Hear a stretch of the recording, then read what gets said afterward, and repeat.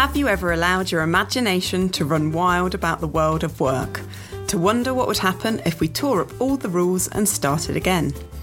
Welcome to Series 3 of What If, a podcast from the CIPD's work magazine that dares to ask the previously unthinkable. I'm Jenny Roper, editor of Work magazine, and over 6 podcasts, I and my co-host, the CIPD's Katie Jacobs, will be asking experts to dispense with the here and now, embrace the art of the possible, and ponder what if. What if men took more parental leave than women? We never retired, or we all went on strike. This episode, I'll be asking what if we brought our true selves to work? It certainly sounds an enticing prospect, a world in which all workers felt so thoroughly valued and accepted, they no longer felt obliged to hide any facets of their identity. Clearly then, the idea has much value when it comes to equality, diversity and inclusion. We might like to think instances of people hiding the gender of their partner when discussing the weekend, for example, are now rare, but are they really? Of course, this quest for self-acceptance and, crucially, the acceptance of others is by no means confined to the world of work. Ours is a social media age of unfettered self-expression, one in which to find oneself and then be true to it are celebrated as the ultimate, if hard-won, goals. Ours is also an age of fake news, of course. Small surprise then that our obsession with authenticity, with hashtag no-filter images and reality television shows no sign of abating. Indeed, there are so many pithy maxims encouraging us to embrace our authentic selves. You do you, just be yourself, keep it real. That it can be hard to remember that some cultures and historical periods have not placed this emphasis so strongly on individualism. So where did this fixation come from? And is it in danger of becoming an obsession at the cost of other equally important endeavours, behaving professionally and respectfully, for instance?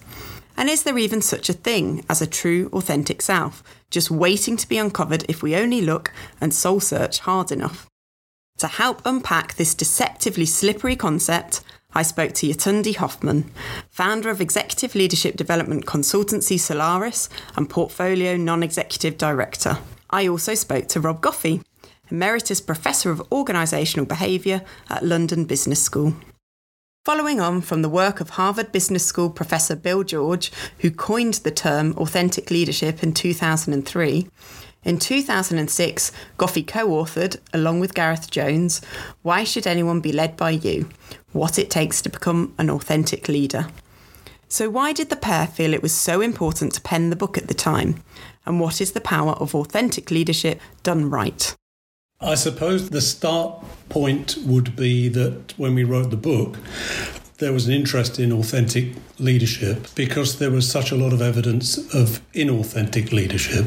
And where did that come from? Well, it came from a modern spate of corporate scandals, Enron onwards, and they keep coming, don't they, in both private sector, public sector. So a sort of falling sense of trust in organisations, a falling sense of trust with leaders themselves. Now, when we produced the title of the book, Why Should Anyone Be Led by You? The first thing to say about that title is the question is not why should anyone be managed by you? The underlying question is what's different or distinctive about you that's going to motivate and inspire me. And the moment you accept it's a question about difference or distinctiveness, it's inevitably something to do with who are you. And the moment you're asking questions about who are you, you're asking questions about yourself. Unfortunately, too many leadership development programmes over the years have sought to homogenise leaders, to teach them one fail-safe way of doing things. The resulting risk of turning out bland, unfollowable, identikit leaders is still a real danger today, laments Rob. Anything which dehumanises leadership development, I think, is a problem, given that a significant part of leadership is about this self-expression. You know, I've seen plenty of sophisticated large corporations which have produced wonderful glossy programs that produce well-polished, glossy people who look rather similar to each other. And then those same organisations turn around and say, we've got great managers, but we haven't got enough leaders. Well, surprise, surprise, if leadership is about difference, you should be worried about any development experiences that feel as if you're being processed. Yetunde Hoffman, who authored bestseller Beyond Engagement, The Value of Love-Based Leadership in Organisations in 2020, wholeheartedly agrees that the key to successful leadership is keeping a sense of your own and others' humanity front and centre. In short, it's about authentic, positive emotion, as she explains. Remember, we are humans first, leaders second. So if we come from that place, actually, as we bring it into the world of work, which is basically an environment where we are human and we're working there, then the light bulb goes on and says that we can have breakthroughs. As you bring it to the importance of authentic emotion, it's really at the heart of it, because it's about understanding yourself. It's about knowing how you respond in different situations. It's about becoming an expert in self-understanding and self-awareness. The key is to acknowledge how you are feeling and to be determined to understand yourself. If you come from that place of love, then you're more willing to say, how do I relate in these situations? How am I likely to react? How does this impact me? How does this person impact me? And how do I respond on a good day, on a bad day, on a great day, on a day when I'm full of joy, on a day when I'm sad? So the link to being authentic really comes from that root of self-acceptance. What Yetunde describes so compellingly, then, is not just self-expression, but very deliberate self-awareness and self-control. It is this element that was sorely lacking from the authentic leadership debate as he found it in 2006, says Rob. And this is where interventions to encourage leaders to be their genuine, authentic selves so often become unstuck, he explains. The book had a strapline which was "Be yourself more with skill." It's 5 words. Reasonably memorable, but you'll be surprised how far people only remember the first 3 words, be yourself more. And the with skill bit is forgotten. So that with skill is about acknowledging the need to adapt to particular relationships and particular contexts. So a phrase we also used in the book was conform enough. So when you join organisations, you shouldn't conform totally, because if you conform, you lose yourself. And that's a disaster if you're attempting to be a leader. But if you conform enough to connect to others, then that's a recipe for success. If you don't conform at all, you're likely to be rejected. Be yourself, but conform enough. The idea that effectiveness at work has something to do with self-expression isn't particularly new.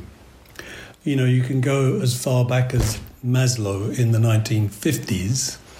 If you know that work well, you'll know that the top of the hierarchy is something called self-actualization. It's worth reading, although it's difficult, a lot of the existentialist literature, just as one part of trying to work out what authenticity is about.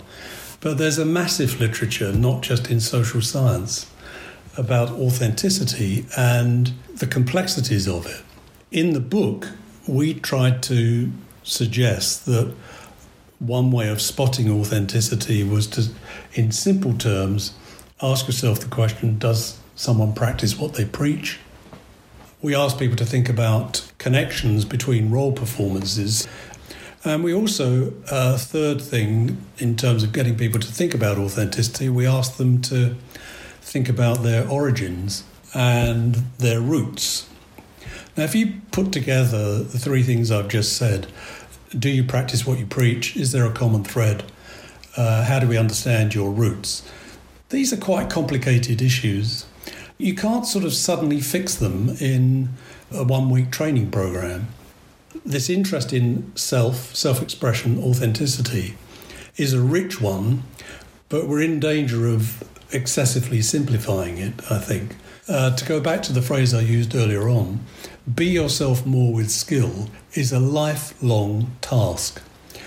And in a way, maybe you never get there. You're constantly working on it, and why not? But what about the rest of us? What about those in non-leadership roles? Clearly, there is a case for all employees feeling comfortable in the place, physical or virtual, where they spend such a large proportion of their time. But is there a danger that the trend for encouraging people to bring their whole selves to work gets once again lost in translation? That they won't hear the subtext of bringing only those bits appropriate in a professional environment, and won't leave their occasional laziness, impatience, and love of loud, crisp chomping safely at home? Rob fears that there is this danger, particularly in our post-pandemic hybrid world, where people have perhaps become a bit too used to working and behaving exactly as suits them. I suspect there is a danger that always this idea of being yourself, it's a fine line with being selfish. And I guess the more we allow people to construct ways of working which is built around individual, almost domestic routines, it does raise an interesting question about the extent to which that exacerbates or exaggerates differences between one work colleague and another and their preparedness to adapt. I also think it's just unrealistic. And to some extent, I'm not sure that I go along that there is this one real self that maybe gets expressed. I think previously we used to think maybe this real self exists at home. I don't know. I think the self you display at home is unlikely to be like the self you display at work. Hopefully, in terms of authenticity, there's an underlying thread between these different role performances. I wouldn't recommend going home and saying, "Sit down, darling, it's time for your annual appraisal." Don't bring work behaviours home is a recommendation I would have, or at least not all of them. And similarly, don't bring home or family or leisure, whatever it is, don't bring all of those behaviours into work. It's just not appropriate. The other danger to Rob and Yetunde's minds, beyond people getting confused and assuming hot pants and bawdy humour are okay at work and appraisals at home, is companies abusing the notion of bringing your whole self to work. Springing to mind here are those, often tech, firms who lay on so many treats and social events, even places to sleep, that employees need not enjoy much of a life outside of work. The pressure created, possibly inadvertently, is for people's entire identities to be bound up with work. The more cynical reading is that some employers expect people to be fully engaged with their work all of the time, at all points of their lives. Many people just don't want that kind of hyper-engagement, of course, as Yetunde explains. As leaders and as human beings, particularly in the world of work, we've got to understand the seasons of life that people go through. I've worked with fathers and mothers with young children that say, listen, I want to start at 9, I want to finish at 5, I've got 20 million other things to do. Give me the task, let me get on with it. Don't have me do A, B, C, D, E. And then at a different season in life, it's like, okay, now I want to go for that position. How am I going to go for it? Or they might say, now I'm prepared to take people on my team because I have the space. The emotional intelligence and the social intelligence that comes with love is what will have a leader and an organization provide the space to say, how is the best way to support you? Where are you now? And what will get the best out of you? And be ready to listen. And it's having that conversation, adult to adult, leader to leader, in full transparency, enabling that leader who might be saying, well, I just want to get on with my work, to be vulnerable and be strong in their vulnerability, to say, well, hey, this is what I can cope with right now, and I will let you know. And the leader saying yes, because you see in that person the potential they can bring to the organization. Similarly, while encouraging people to be fully themselves at work should be the very essence of good ED&I, organisations and HR must tread carefully. Research by the University of Exeter Business School, Northeastern University and Wren School of Business recently found that the authenticity agenda can feel problematic for transgender individuals, for example, with many needing their transition to feel experimental rather than a linear journey with a fixed endpoint. The key, as with avoiding hyper-engagement, is for workers to feel empowered to choose which parts of themselves to bring to work and which to leave at home. Here's Yetunde again. We're such a rich cocktail. This is where the power of being authentic comes in, and also the power of accepting that actually some people, because of their life experiences, do not want to do that, particularly for people of color, and particularly the woman of color. It is difficult because at times it is in this river that the sharks of microaggression swim. Hairstyle, your makeup, the way you dress, where are you really from, your accent, all those kinds of things show up. Women experience it, and women of color even more so. And therefore, you might find that for some women, I don't need this. I'm a mom, I've got all these things I'm doing, and I'm just going to wear my hair a certain way, even though I'd love to wear it different ways with different colors. I'm not ready to take any smart comments, no matter how innocently shared they are. I'm not going to do that. You know, if I have of a different faith, if I'm Muslim or whatever, I'm not going to wear what I could wear because I don't need it. I don't need people thinking certain things of me. So what we need as savvy leaders to say, actually, this is all of who you are, and you're welcome just the same, because what you bring is amazing. We value that. We welcome that. That's what we want. And then it's up to me to choose. And it means that if one day I decided to come with a different look, because that's what I prefer, I know there's a higher likelihood of just being embraced and walking into the meeting with that, say, oh, hi, you're going to the beach today, or whatever that comment might be. This is so important. Really, really important. So what specifically, on a practical level, should HR be doing in this space? Does it simply amount, slightly damningly, to not doing things? Not putting pressure on staff to love every second of work, or reveal or discover every aspect of themselves while there? Happily, Rob thinks there is much positive activity going on. But actually, these interventions might be more understated and less obviously about authenticity than you'd think. Does this involve huge HR interventions? I don't really think so. You know, a phrase I really like is small shifts can have big impact. I did some work years back with Waitrose, and my memory is Waitrose invests in the personal development of its staff in interesting ways. Do you like playing the piano? Okay, we'll pay for piano lessons for you. Do you like dancing? We'll help you do some dancing classes. It's about treating individuals as human beings throughout the organisation. It doesn't necessarily have to be led by HR. And to give Waitrose a small plug, you know, whenever I go and shop in Waitrose, I feel I'm being served at the checkout till by a person who talks to me. I'm not getting processed. The other thing I'd say, just in terms of good interventions which help people explore who they are, it's worth saying or discussing with people, where's your third place? First and second place is work and family for most people. But the interesting question is, have you got a third place where you can be yourself more, freed of the role constraints of home or family? That idea of, have you got a free space, which is characterised by what I would call pure sociability. And I do think that busy, hard-pressed people at work don't have enough space for third places. And third places can be liberating and developmental of self-development and possibly certain sorts of leadership development too. Yetunde adds the importance of being mindful about how collaboration and leadership styles translate in our much more virtual post-pandemic world. Of course, so much home working has actually presented a vital chance to interact in a more authentic, human-to-human way, she highlights.